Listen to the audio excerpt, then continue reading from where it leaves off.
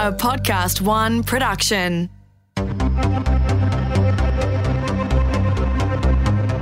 Artificial intelligence, it's going out into our workplaces, it's improving our lives, it's making things easier. Things like Alexa can order food for us, we can even go and ask for a haircut to be booked. It is making our professional lives easier. At the same time, it's making hackers' lives easier.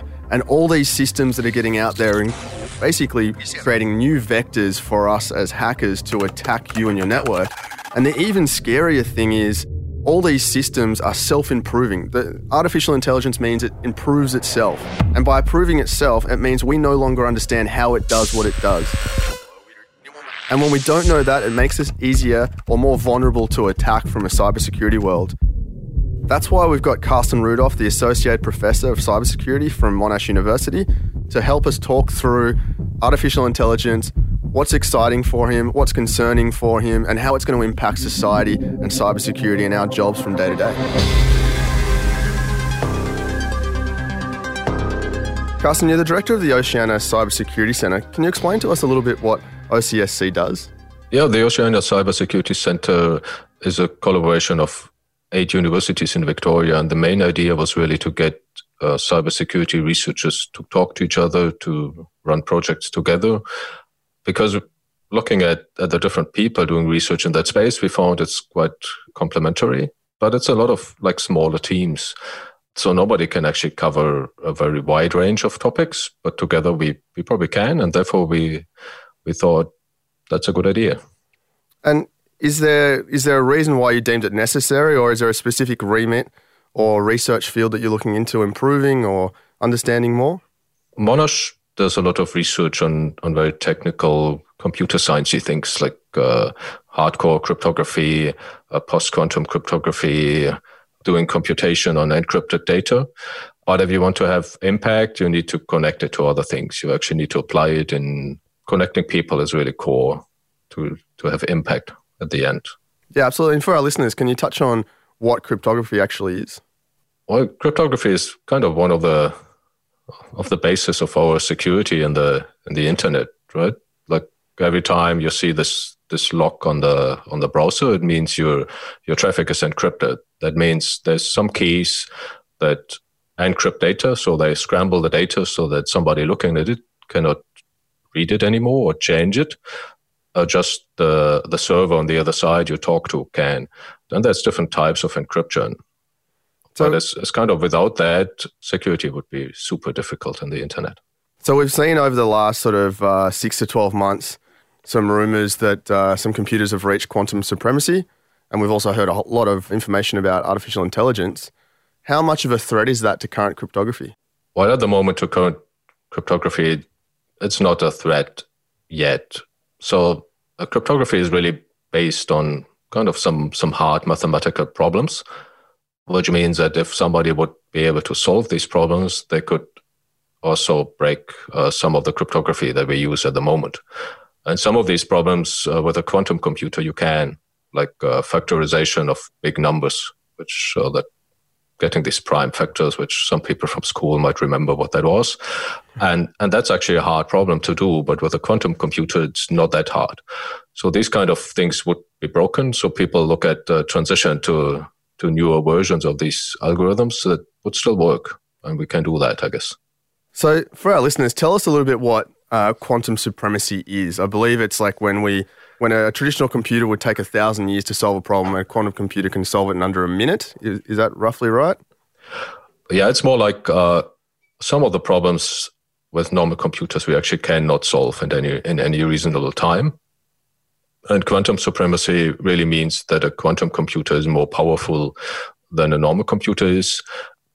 And that would be in a way that actually problems that we cannot solve at the moment would be possible. It's super fascinating. I think Microsoft have even got teams of engineers that are literally building up these new code bases to use quantum computing. They've got their own, they realize they're going to have to completely change the standard computing model and work on things. But I'll get back on track. In the centre, can you describe a couple of the innovations in cybersecurity technology that have impressed you and are cool, quote unquote, over the last few years, and what some of those might be? Well, the way the centre's some innovations happening, which is probably more smaller transfer of research into into practical applications. And one is, for example, to have an efficient way to use what is called searchable encryption. And the idea is you put a database somewhere on a computer, on a server, and it might be on the cloud. And now if somebody gets access to that server, they directly can copy the complete data, right? And that is the big breaches that we read about. And the idea of searchable encryption is that everything that you store is encrypted all the time. And you actually search over the encrypted data and you only decrypt the results that you can get back. So as long as the attacker or the hacker wouldn't get that keys, there's no way the whole database could be stolen. So we have prototypes for that kind of technology from some projects that were collaborations of universities like Monash, RMIT, Melbourne University, and Beacon and Swinburne. And that's quite interesting because it would really solve quite a few of the problems and reduce risks of the damage of the attack, actually. So let's talk about something really interesting. So I'm going to put my black hat on now and talk about how potentially I might use AI to make my attacks more efficient, of course now only legally.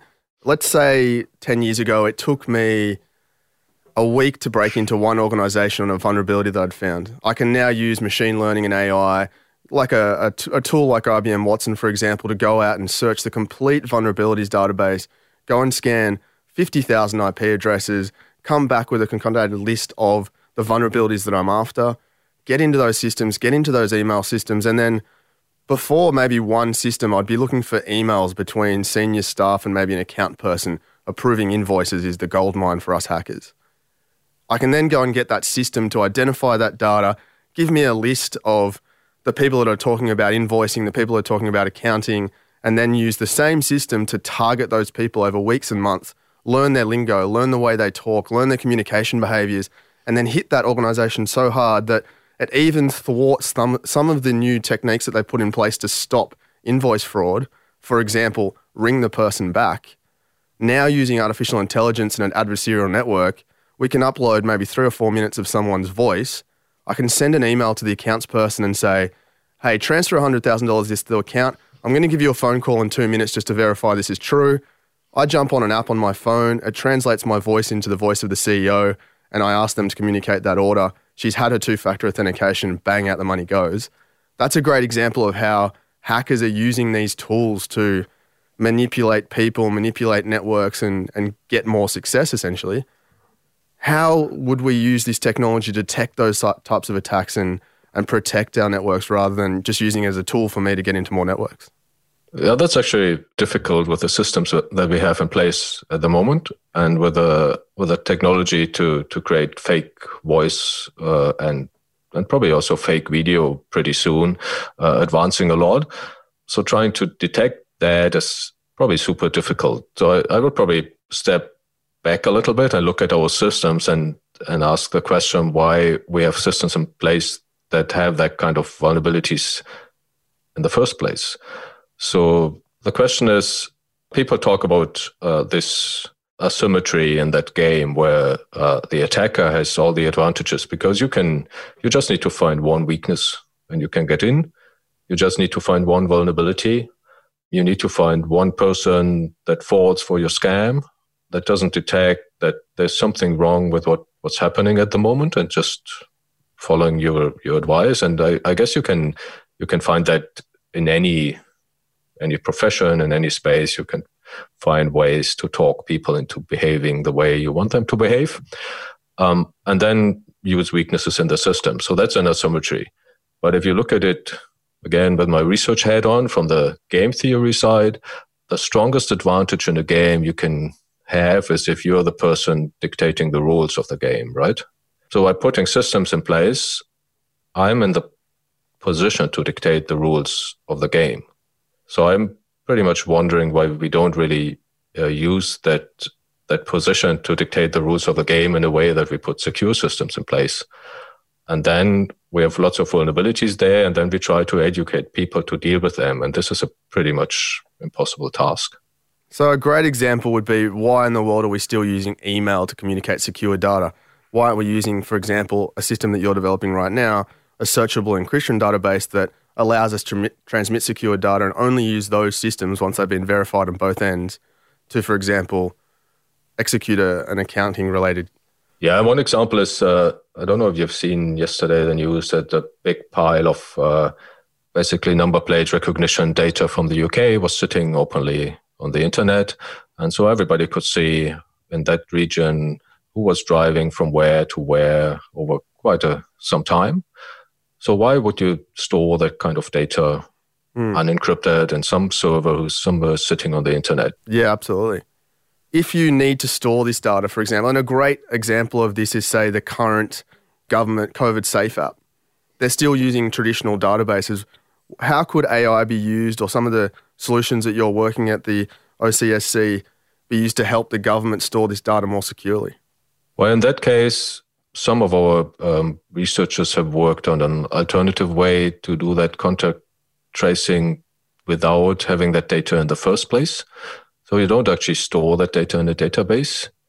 So you can use cryptography in a way that you identify people while preserving their privacy. That sounds like a weird contradiction, but there's fancy things called zero-knowledge proofs where you can prove that something is true without actually giving any information about that. And using that kind of technology, you could build these systems without producing data, probably still a little data that you need, which would basically be some random numbers. But if somebody would steal those, there would be no problem. So how far away are we from seeing those kind of technologies in the field? Well, some of these are still quite inefficient, but some are really getting very practical. So I think we're not very far from actually using that. And there are technologies, for example, in the blockchain world where privacy of blockchain transaction is protected by some very fancy advanced cryptography. Excellent. All right, so with your experience in cybersecurity issues, what's the most interesting area and why for yourself? Well, at the moment, I think a super interesting area is to look at from the research side, to look at the connection between human behavior and cybersecurity.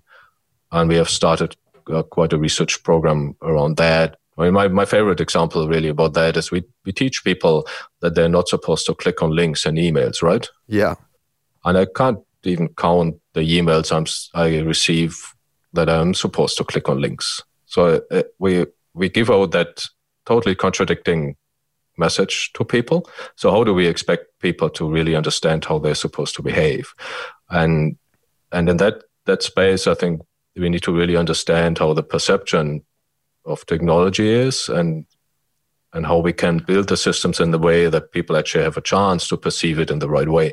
So really leveraging AI to help user behavior analytics and how users are trained and how they use the systems. Well, it's not necessarily AI. It can be partly AI, but sometimes it's very simple things, such as, well, why do we have email clients that can, by clicking on a link, attack our system? So I have problems explaining this to people, really. Well, even now there's some malicious code getting around that actually executes code out of the preview window. So we don't even need to click on the link. Simply previewing the email is enough to run some scripts on the back end. So very often people just give up on trying to do the right thing because they learn about, well, there's attacks that don't even require you to click on anything. Yeah. Like there's a current weakness in the iOS mail app, which comes with iPhones. I guess it's probably fixed by now, but that didn't even require you to actually open that email. Well, the same with drive-by scripting. So, for example, if you visit a malicious website or you get redirected to a malicious website, that'll now allow you to just run scripts on your computer. There's not a great deal you can do about that apart from update and patch. But where does this all end? So, obviously AI and people like you working in the research field trying to do things for good, people trying to use it for bad, machine learning. Is there ever going to be a point, you believe, where the good guys win or the bad guys win, or is it just an evolution of war as it always has been? Well, there will probably not be any end to that because we want to put new systems in place, right? We all want to benefit from all this fancy stuff because it makes life much easier in some areas. Like having this interview over video conferencing and actually seeing you on the screen, talking to you, that's really nice to have. But on the other hand, I've installed some desktop app of coming from Zoom on my computer, which is probably not the highest quality type of software if you look into it. It's using some kind of outdated libraries here and there, but I still want to use it. So as long as we don't really focus on the quality of our systems and our software, this will be an ongoing game, I guess. And obviously that's something that can be helped with machine learning. So if you've got an AI buddy helping you create code which is secure to the core, or create systems that have secure rules, or even looking at a system as a whole, it's really hard for a human to perceive a system in its entirety. But machine learning and artificial intelligence are very good at doing that. And flip that, it's also very good for identifying lots of flaws. You touched on IoT devices and Zoom. Again, it's very easy for me to set up current technology today and make it a very powerful attacking tool to go and find all the IoT devices that have a default username and password. And that goes back to user behavior. Why aren't people changing these things? And it might be, like you said, they just give up. So hopefully artificial intelligence can help be our buddy to make sure that we get all those things right. It even possibly in the future becomes packaged with every piece of technology we have, interviews us on how we want to use it, and then configures it in such a way that it becomes secure. Yeah, but a bit of this is, I guess, also education, because if you look at the advertisements, there's ads out there for heating for your home or climate control, air conditioning for your home, which basically says, well, if you can connect to it from remote, you can always control what's happening in your home via your mobile phone, or probably a hacker can as well. So this is not part of the story. So everybody, I think, needs to be educated to understand that it's as soon as I connect something in my home to the internet, it's potentially accessible to somebody playing with it or hacking into it or misusing it.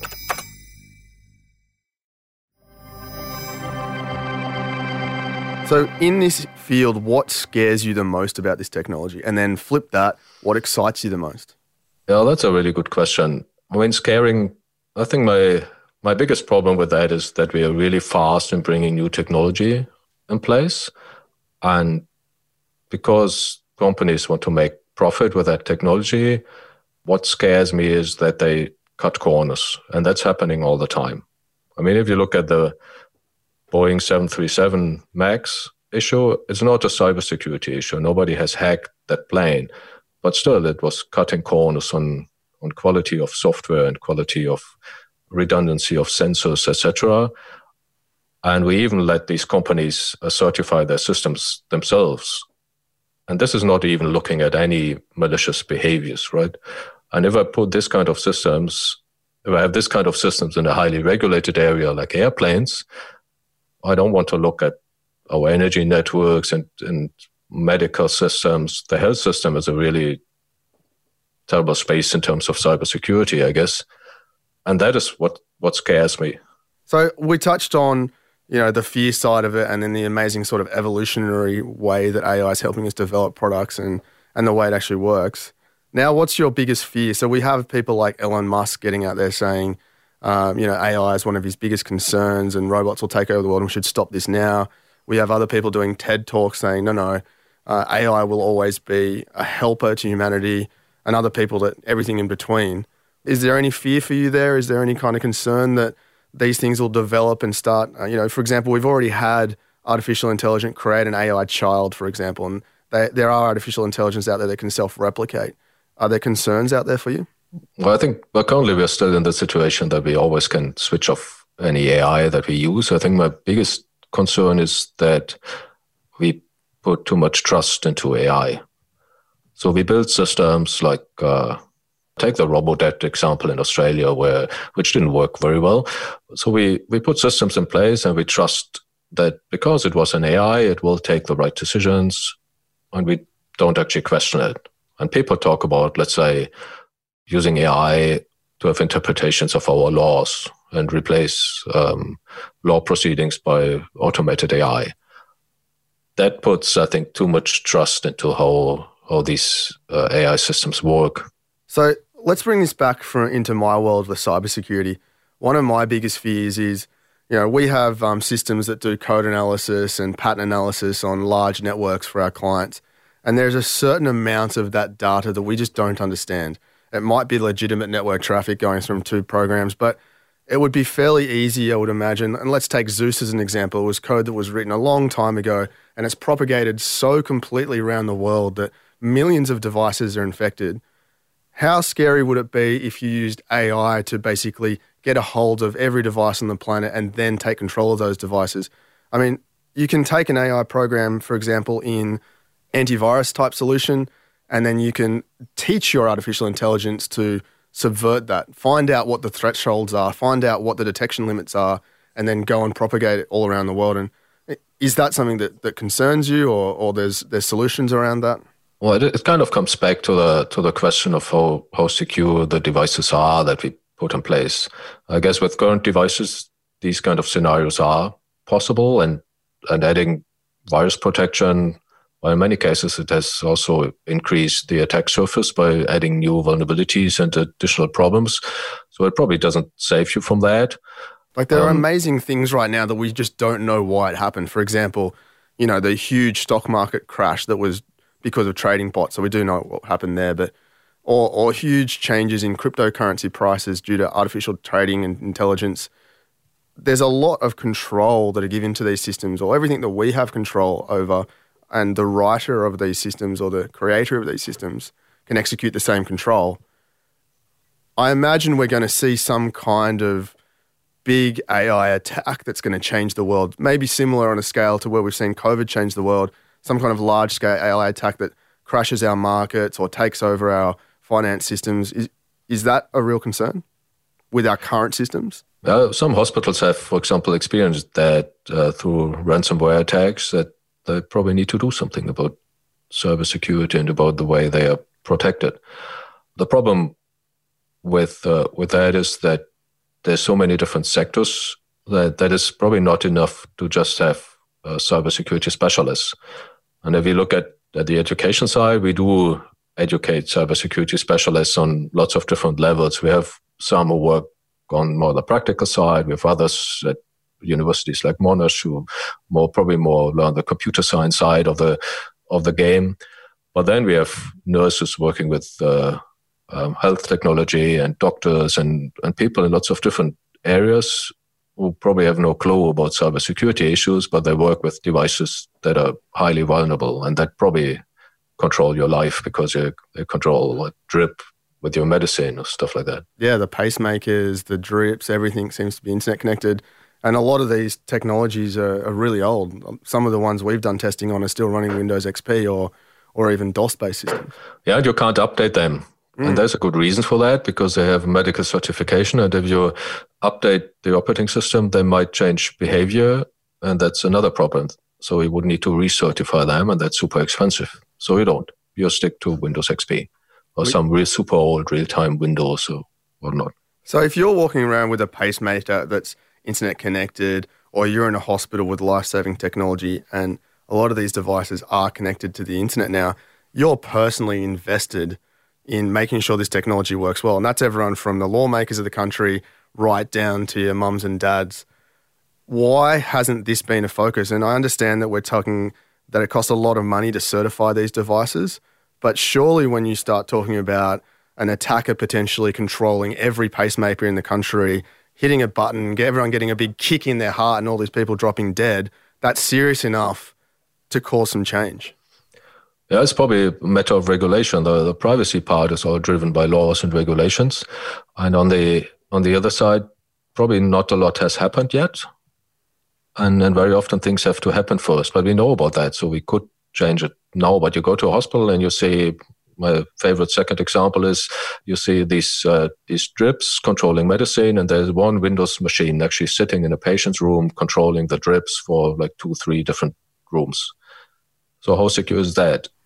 So it's probably not a really good idea to build things that way.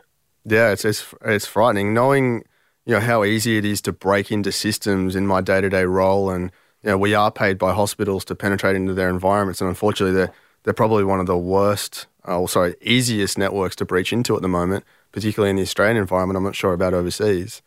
It's quite frightening that people that we love are being looked after by these systems, and we are essentially at the will of a hacker that can just write a few lines of code, maybe use some of these machine learning techniques to identify these devices, use AI to get it out there and disseminate it in the world and then attack these systems. But I mean, like you said, it might need it to happen to actually show the world we need to do something about that, which is a pretty horrific model for change. Enough people die, we do something about it. That doesn't seem like a good way to run the world. Well, that seems to be one that happens in many different areas. Yeah, absolutely. The other scary thing is, maybe we can touch on this really quickly as well, is once we develop these systems that augment their own capability, that augment their own processes, and thereby make things more efficient, how much of a concern is it that we then we don't understand how these systems operate? So even today, like, I couldn't really tell you exactly the technology that's allowing us, or the video codecs that are allowing us to communicate right now and compress my voice over the internet, and so you can hear it and I can hear it in near real time.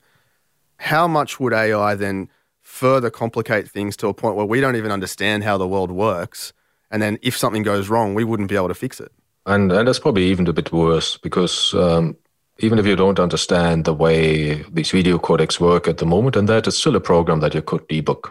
So you could go through it and understand how it works, and that if you have like a machine learning type of system, maybe one that has continuously learns new things, you can't really debug it in the classical way. And then if somebody tried to embed malicious behaviors or backdoors that with some trigger change the behavior, it would be super difficult to find out. Yeah, it's amazing to think. And it kind of, I mean, if we allow these systems to completely control everything, and then there was some kind of failure, like you said, we really would be taken back in the dark ages. Like, forget understanding how to dig into the ground and mine some ore and melt it down and make metal. We're talking about a complete collapse of society and structure if we don't create rules and things to allow this to work properly in our favor.